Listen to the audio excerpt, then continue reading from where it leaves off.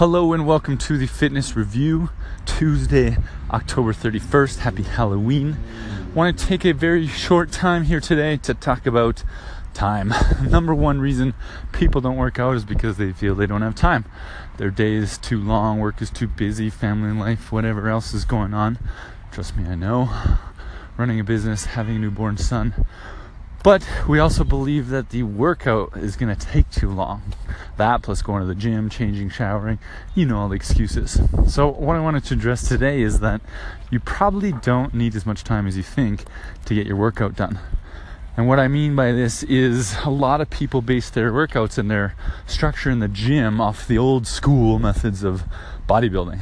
It's kind of where this industry came from. That's where gym memberships came from. Guys needed a place to build and sculpt their body, create muscle, lean out for competition, all that kind of stuff. So the training method was that. It was hours in the gym focused on individual muscles or muscle groups to get as much hypertrophy and growth as they could, separating that from cardio when they got closer to competition time.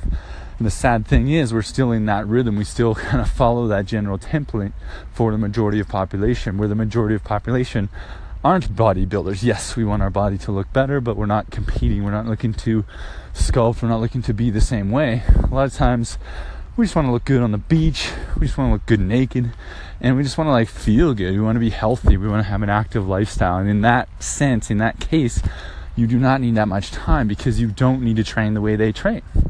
You can combine exercises to give you a cardiovascular response while you're doing weights. You can take out the rest periods required for energy systems and muscle fibers that they were targeting and have a faster, more efficient workout. This is kind of where high intensity interval training comes into play. So if you narrow your time or literally restrict your time in the gym, and I challenge you to 10 minutes, even 20 minutes, you will be a lot smarter with what you do in the gym. You won't spend as much time resting. You'll spend more time working and pushing yourself.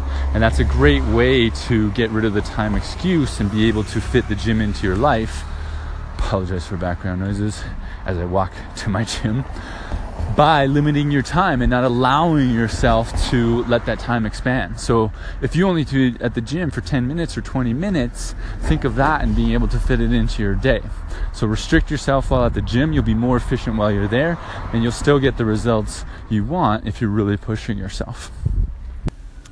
So if you're the type of person that always has the excuse of not enough time to get to the gym, try that out over the next couple weeks.